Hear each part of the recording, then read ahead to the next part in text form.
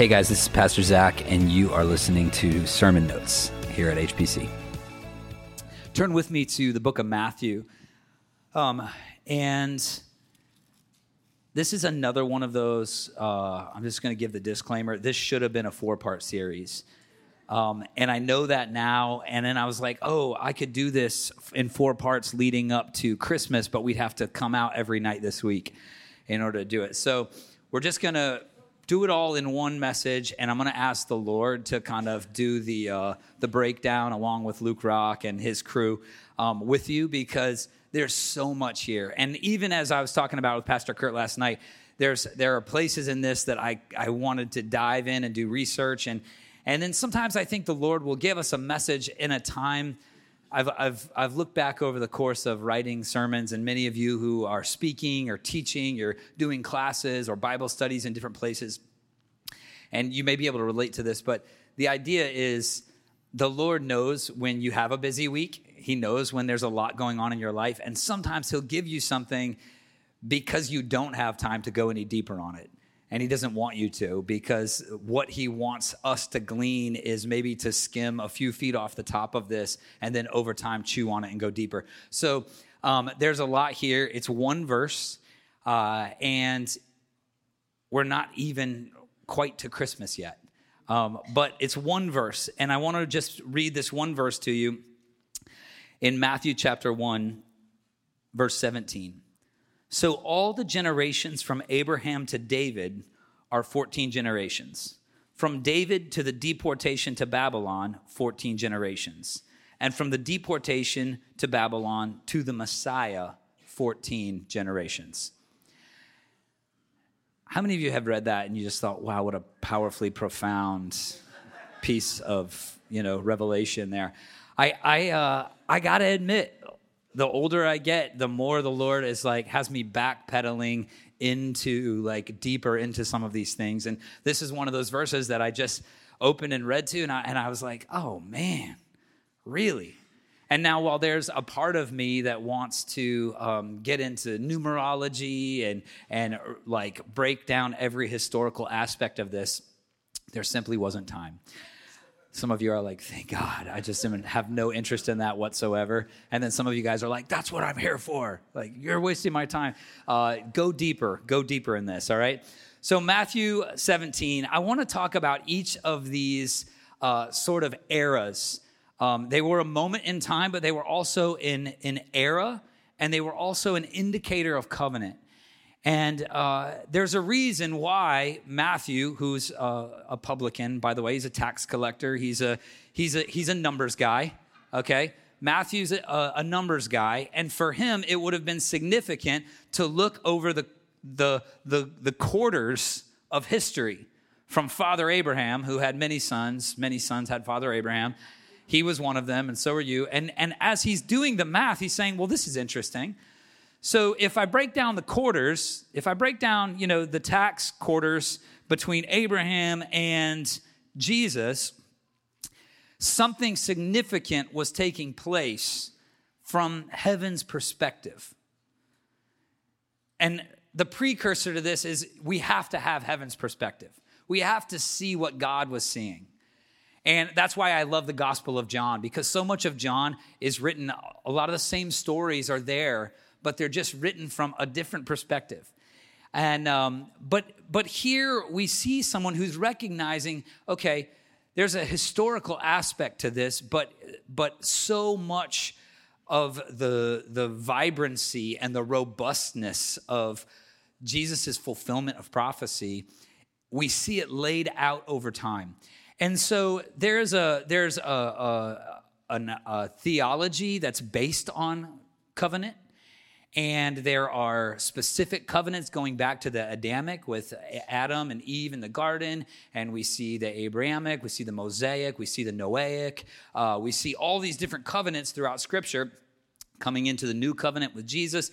But I don't necessarily want to talk about these 4 eras and the covenants they represent sort of superimposed over what you already know about covenants. Okay, I know some of you have read books and you've taken classes in the Noahic covenant with the rainbow and all this stuff. There's a lot to be said about all that we just don't have time for. So what we do have time for, though, is to talk through these eras and what was happening.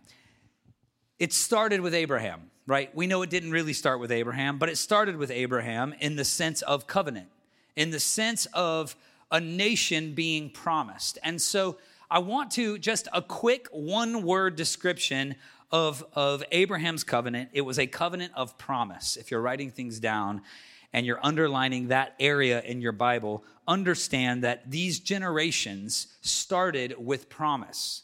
The 414s started with promise. Now, the father made some promises to Abraham over the course of their walk together, their relationship, their friendship, as the Bible says, and every one of them was upheld through seasons of doubt, through seasons of failure, through seasons of Abraham like just outright lying, like trying to take God's will and make it happen in his own hands. There were epic fails on Abraham's part, but God kept his promises to Abraham, and he still is keeping his promises to Abraham. I'm not going to get into those promises. We're not going to, again, go back through Scripture and break down every single one of these. It would have been fun to do, but I think maybe we would have lost the bigger picture if we got super granular. That's one of Frank's, Lucas's favorite words, granular, when we get too small. But what I want to point out is that God is a God of promise, and his relationship with us starts with promise. Not even, it's like promise before it's even covenant. Covenant, the difference between promise and covenant is I can make you a promise and whatever you do has little effect on that. I'm going to keep my promise regardless of who you are in it or where you are in it. Covenant means that it's something that we are both covenanting with each other. And that my end of the covenant depends on your end being upheld, and your end depends on my end. That's why we call marriage a covenant, okay? So we can make promises to each other all day and have to keep those things, but a covenant requires a committal from both parties. So I want to ask this morning, because I think that as Matthew's writing this down, inspired by the Holy Spirit to do this math and break down these generations, I don't even know if he was thinking 2,000 years from now, people are going to be reading this and they're going to be thinking about the significance of each one of these. But what I want to ask of you this morning is, have you had anybody ever break a promise to you? Maybe a big one, maybe a huge promise, or maybe you've lived what has seemed like a lifetime of a million broken promises. Maybe that's you in here this morning, and maybe you feel like, yep, that sums it up. In fact, I remember when I was a kid in Illinois, my parents were divorced, and there was a ministry at a church, I don't know, like 45 minutes or an hour away from us, for broken families to go to. And they were so encouraging and uplifting that they named this entire ministry Broken Promise. Okay, it was just super, encouraging. And so my mom would put us all in the car with her other divorced friend and her kids, and we would all two broken promised families driving an hour in the car. What do we have in common? Broken promises. And then we're going to go to this ministry called Broken Promise. And I remember one thing about it, and it's not worth mentioning, but the deal is that it can get almost a little like, it can become sort of an easy target for us to be identified with the promises that have been broken in our lives. We have small groups for divorcees. We have, we orchestrate ministries and write songs around the idea of prodigals coming home and all of these things that are so scripturally true and prevalent. But sometimes our life defaults to brokenness. And I think it's really important that Matthew sort of breaks the ice of Jesus' coming with this idea of a covenant of promise. Because here's the deal. People break promises, but God never does. He is a God of promise. And this is so true also for those of you in the room and you've been on the breaking end. Usually these ministries for folks, usually the messages centered around brokenness, it's kind of driven home to the victim or the receiving end of the brokenness. But if you've been on the breaking end, like if you were really real with yourself and you look back over your life and you said, no, I broke that. Like if we're maturing in the Lord and we can begin to take ownership for places where we've messed up, I want you to know that this covenant of promise is as much for you. God being a God of promise, the agreement that he made with Abraham, again, Abraham was not perfect. Abraham lied twice about his own marriage to save his own behind. And I feel like we need to get real with who some of these men and women were in Scripture, who God chose and appointed and anointed and made covenantal promises with them for the sole purpose of making a statement. And the statement is, regardless of whether you're on the breaking end of this or the broken end, this promise is for you. This covenant is with you. So from the generations from Abraham to David understood both sides of the breaking, didn't he? But the covenant with David, who stood on the promises, by the way, made with Abraham, David still in the Psalms writing through God's faithfulness to Abraham and understanding who he was. David even mentioning this idea of Melchizedek, the high priest of Salem, who came and met with Abraham. And David standing in the gap between Abraham and Jesus and saying, there's a new one coming, right? This Messiah, it's this idea of he's coming in this order. This idea of there's something here that's beyond us. Abraham understood it and he touched it. And so standing on the promises of Abraham, promises of God made to Abraham, comes David. And with David was made a covenant of proximity. If you're writing things down, write down proximity. David reveals a lot of things about the heart of God. Things like the fact that God wanted intimacy. God wanted vulnerability. God wanted relationship. God wanted proximity. And he found in David a heart that understood this and wanted it too. And so with David, he makes this covenant. And I want to just make a couple of points about the covenant with David. We're not going to turn back to 2 Samuel. We're not going to get into, the story itself. But the covenant with David was made as a result of David wanting God closer to him. We always focus on the fact that he wanted to build him a house. But what he wanted was the ark brought in near him. He said, what am I doing living here while you're out there? For David, yes, he's saying, well, if we're going to build a place for God, it's going to be the most opulent, crazy, gold-encrusted, bedazzled place ever, okay? But I don't really care as long as it's close. And so he was in such a hurry, in fact, to get the ark to him that he kind of messed that up too. And again, we're not going to get into all the details, but finally he goes back, he gets it right, and he gets God close. He wanted God close, like right outside the door. He wanted that ark. He wanted that temple right there. God saw it in him, and he loved it. The covenant with David was made as a result of David wanting God closer to him.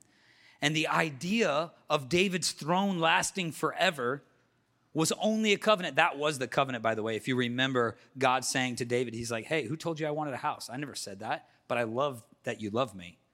I want you to want me. I need you to need me. And so as God sees this in David, he says, okay, because you've got this right, because you see this, because you want this, your throne's going to last forever. Now, watch this. David's throne lasting forever was only a covenant because the Lord said he would be the one to establish it. In a sense, okay, David, you want me and you want proximity with me. And so this covenant is that I will be the one to install someone from your line on the throne forever. It will be me. He's not just saying, hey, good job out there, kid. Good luck. Like, yeah, like go do your thing, have your way. And I'll be watching back from a distance clapping. He's saying, no, I will establish every generation to come on your throne. I will be the one to ensure that a man from your bloodline sits on this throne forever because you want me there with you. That's the covenant. Proximity. It was always about intimacy. It was always about closeness. And so standing on those promises, and that can be an issue for us sometimes. We like to cling to the promises of Abraham, right? We like that we're grafted in. We like that we're going to be the head and not the tail. We love all the promises made to Abraham, don't we? But if you're going to stand on them, then you're going to find yourself at that place of David. And the next thing that God wants is proximity. So moving on from proximity, I want to make a note here because I think that, again, you know me with the story of David, I can get a little passionate about it. It's like every time we do a fireside, I'm like talking about David and I'm crying my eyes out. And it's like, Zach, really? This is like people's first time coming in, just hold it together. And I'm like, but David, you love God so much. Maybe you're in the room and you feel lonely. In a room, 500, 1,000, 25,000 people, you feel lonely. Or isolated, or alienated, maybe at a dinner table with a family that doesn't understand you or doesn't want to. You feel alone. Maybe even by the people who should love you the most. Or maybe you're in here this morning, saints, and your biggest disappointment in your life, your biggest disappointments have been that you haven't had the relationships that you wanted or that you thought you've earned or deserved.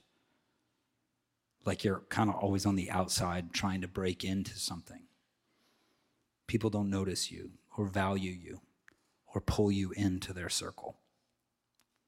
And I want you to know that the Lord sees you. He sees you and he wants that proximity with you. What we've been trying to fill with other people,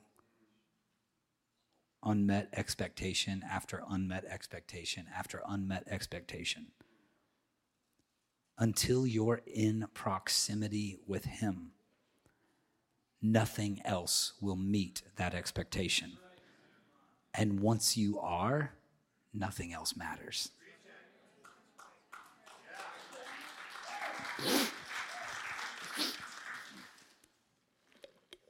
Just keep clapping while I take a drink of coffee. I'm just kidding. No, don't really. But I try. I need to keep this closer. I'm trying to not waste time here. It's. I think we've got to see this about David. David went through seasons of being despised, being lied about, being chased, his life being sought after, a reward for his head going up, and being a celebrity. Being the name in all the pop songs, being the one who was leading military victory after military victory after military victory. He was the one, and he was a musician, which is always like a few extra clicks for guys. Remember middle school? It was like, hey, if you can't pick up chicks, pick up a guitar. It's like a chick magnet. And I never played the guitar because I never had that problem, but I just feel like, just kidding. You can't really pick up a piano, so it's just like, hey guys, come over here and watch me play. It's the flute up the sleeve. That one never worked. Jazz flute, Yeah, it's powerful. It's powerful. The idea is, you've heard me say up here before, and it's statistically factual that we live in the most interconnected socially era of the entire history of the world. And that's not even that far of a stretch. Like everybody has a smartphone in their pocket, and on it, you can literally be connected to people in every single country around the world all at the same time. And yet, statistically, we are the loneliest generation to have ever walked the earth. How can that be? Because we know we want proximity, but we're filling it, or we're seeking to, with a seat at someone else's table.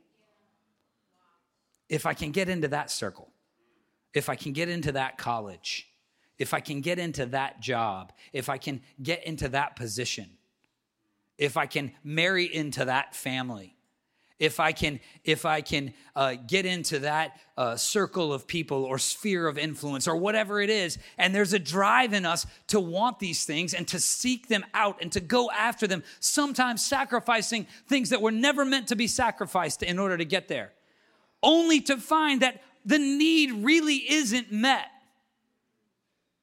nor will it ever be met until the one table where there's always a seat for you, the one table that was prepared for you, the one table that was set by the hands that created the heavens and the earth,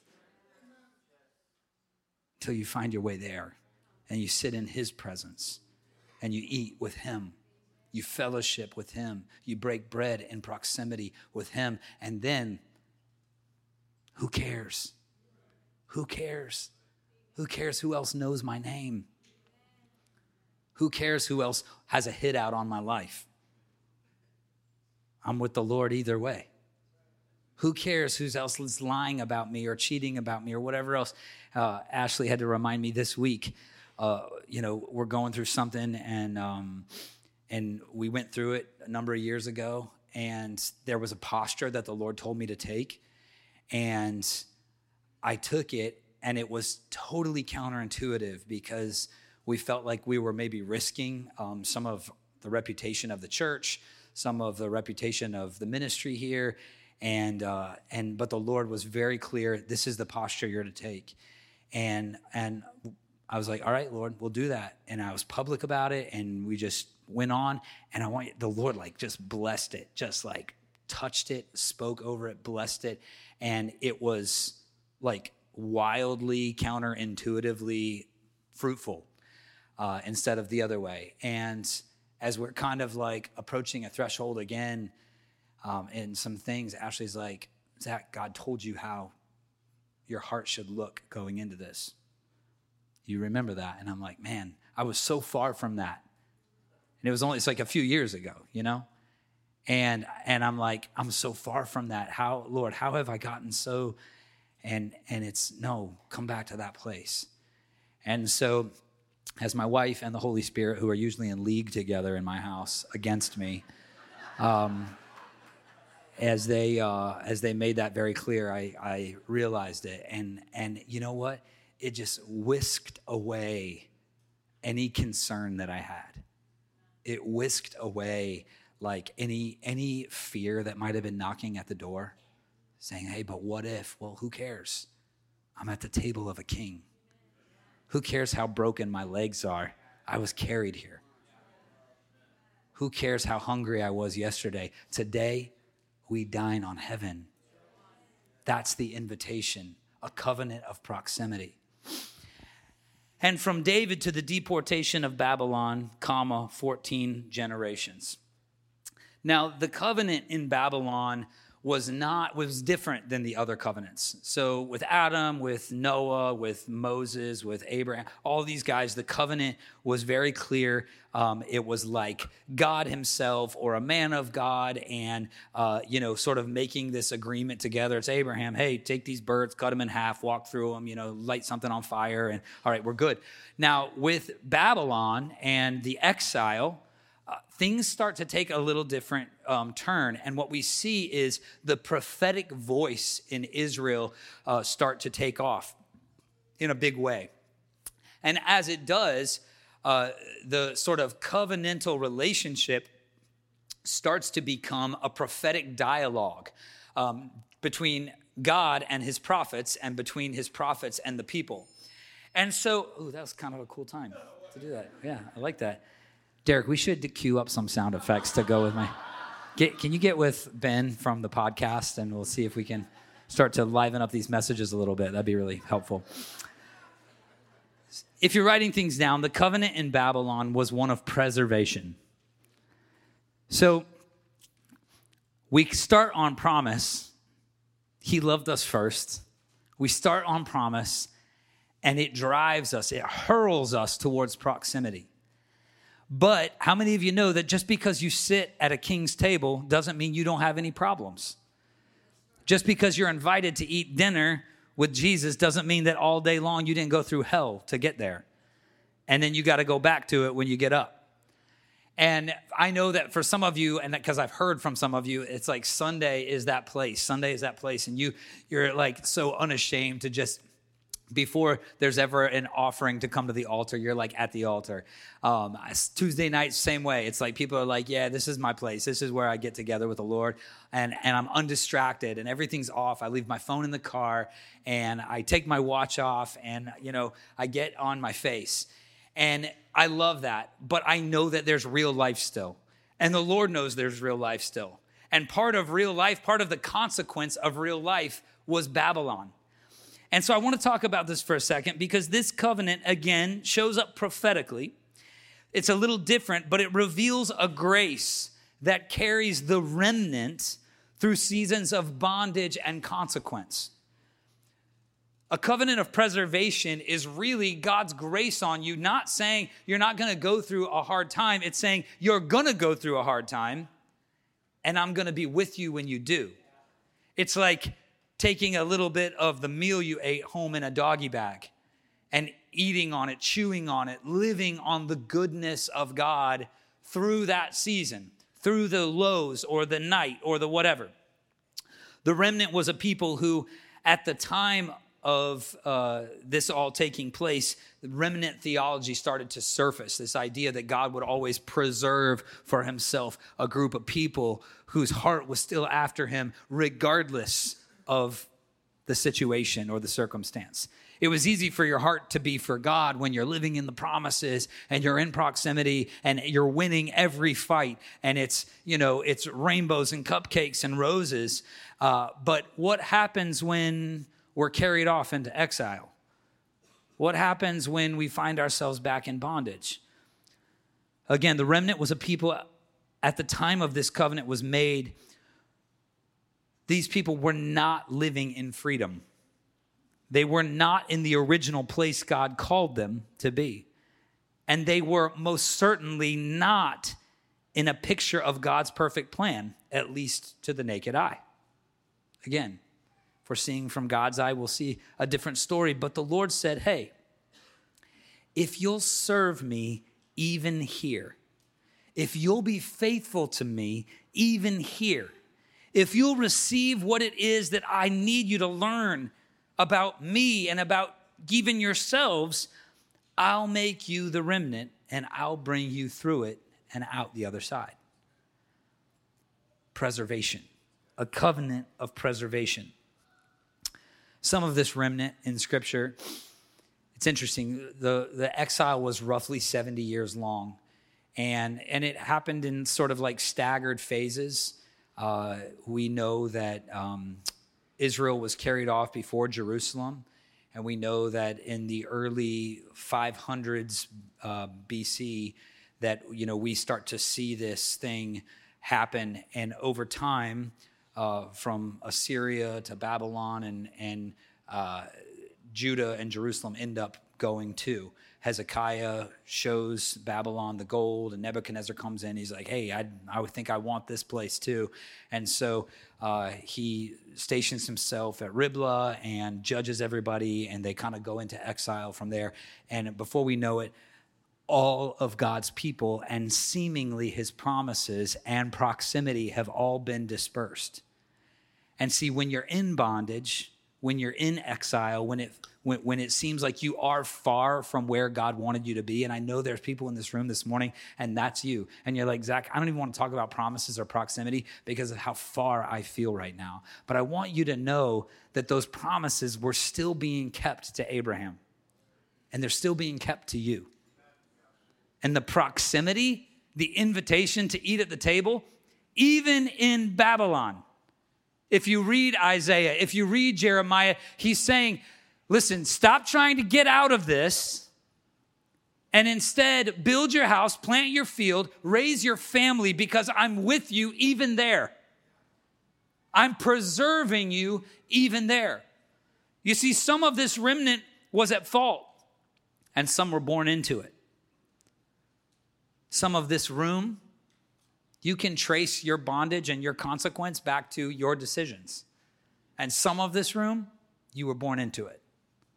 Some of this room, you're bankrupt literally right now because of someone else's decisions or something that happened to you that had nothing to do with your own will or decision making. Some of you are the victims of other people's mistakes. But if you notice how God makes this covenant of preservation, it's almost like he's not that concerned with who it was that was sinning before the exile took place. And that's really important for us to understand. Because some of the remnant was at fault and some were born into it, but the Lord only distinguishes between those who will listen and those who won't. And I want to ask you this morning, which one are you? Are you so caught up in how you've been wronged that you've decided not to listen to the Lord until it's right? Are you holding your obedience ransom? If you are, I want you to know the Lord has never stopped holding you. And that ransom was already paid. And so this morning, if you're here and you'd say, yeah, I get the promises and the proximity, but this is where I'm at. The Lord's not concerned as much about where you're at as you are. All of this is still true for you. And he will keep you and he will bless you in this place. I don't have my stuff figured out yet. I don't have my marriage fixed yet. We've tried every counselor. I don't have my financial situation. Zach, I'm still not I can't do this. I'm still struggling with addiction. I'm still have bondage. I still have issues. Okay, even there. Wherever it is. Even there.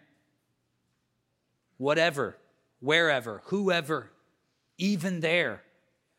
The Lord is calling to himself a remnant, and what identifies the remnant is the one who will say, regardless of what everybody else is doing, I will listen, I will be faithful, I will obey. And 14 more generations go by, and the Messiah is born. And we know that Jesus is the new covenant, right? You can come on. We know that Jesus is the new covenant.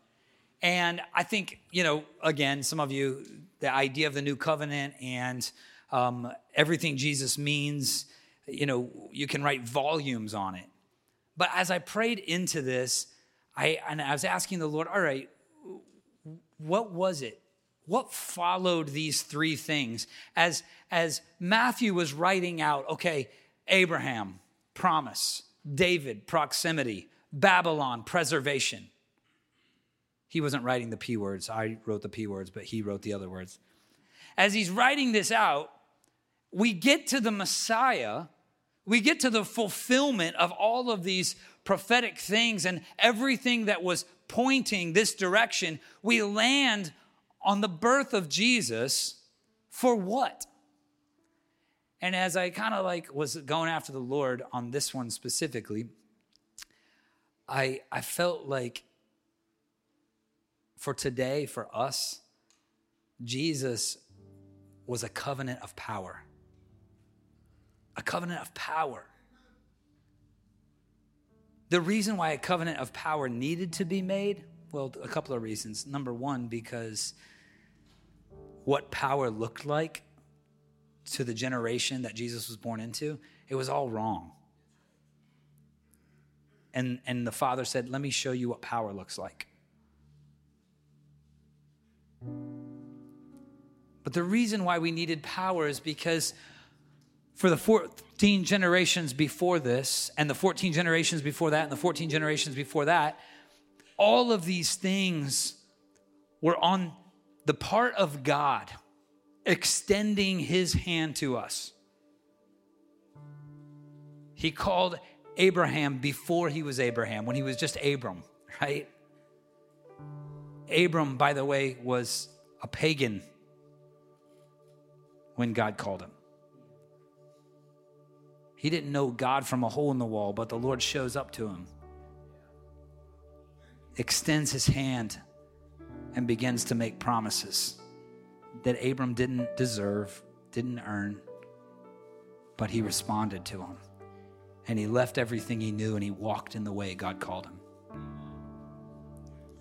And as his promises were kept and they arrived at David, and proximity and intimacy and vulnerability and relationship started to take shape around this stuff, all of these things were still the Lord. Yes, he had to find hearts that received them, hearts that wanted them, hearts that accepted them and embraced them. Yes, but he found that in David, but it was still God. It was still God who said, yes, I will let you have me dwell among you. I will give you a way in which my glory can rest in your midst. And then moving forward 14 more, well, the preservation, it was like they were hopeless without the Lord. They had no option but to just trust that God had a plan and was going to see them through this. Whether it was their mistake or somebody else's, we're in bondage now. We're in captivity now. But when Jesus shows up, something else took place. When that baby was born in that shed behind a motel, what happened is God imparted to this earth his power. His power. We say the word became flesh. The word did become flesh, but do you know how powerful that word was? That word was uttered and planets were formed. That word was just whispered. And the roaring of the oceans was separated from the land. In one word, God creates everything that ever was and ever will be in one word. That's the power of that baby. That's the power of that child. And it was given to us. A covenant of power. A covenant of power. Jesus comes, and because he came, a way for the Holy Spirit is introduced. And because Jesus, now at the right hand of the Father, making intercession for us, we find a room of 120 folks being baptized in the Holy Spirit. Power, a covenant of power. Why? Because Jesus is saying, it's them. They're the ones I want. Father, that's my bride. That's the ones I want to become one with. The ones who are waiting for me. The ones who know me, and they don't just want me for victory. They don't just want me for military campaigns. They don't just want me for the blank check that I can write. They want me for the promises I made to Abraham. They want me for the proximity that we had with David. They want me for the way that I'll keep them, walk with them, hold them through whatever season they're in. They're the ones who get the power. Would you stand with me, saints?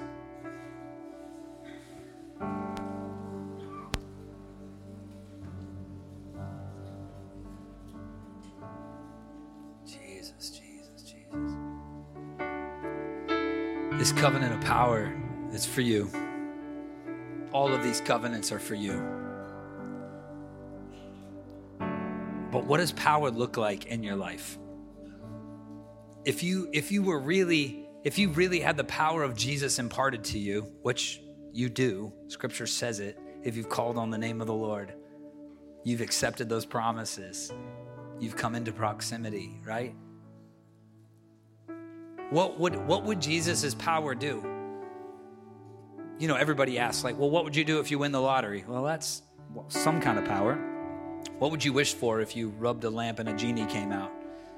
Different kind of power, right? But I want to ask, like, if you really had resurrection power, how would you live?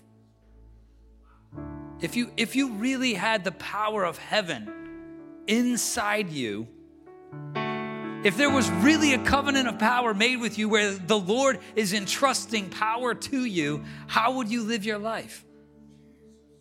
Because that's how you should be living it.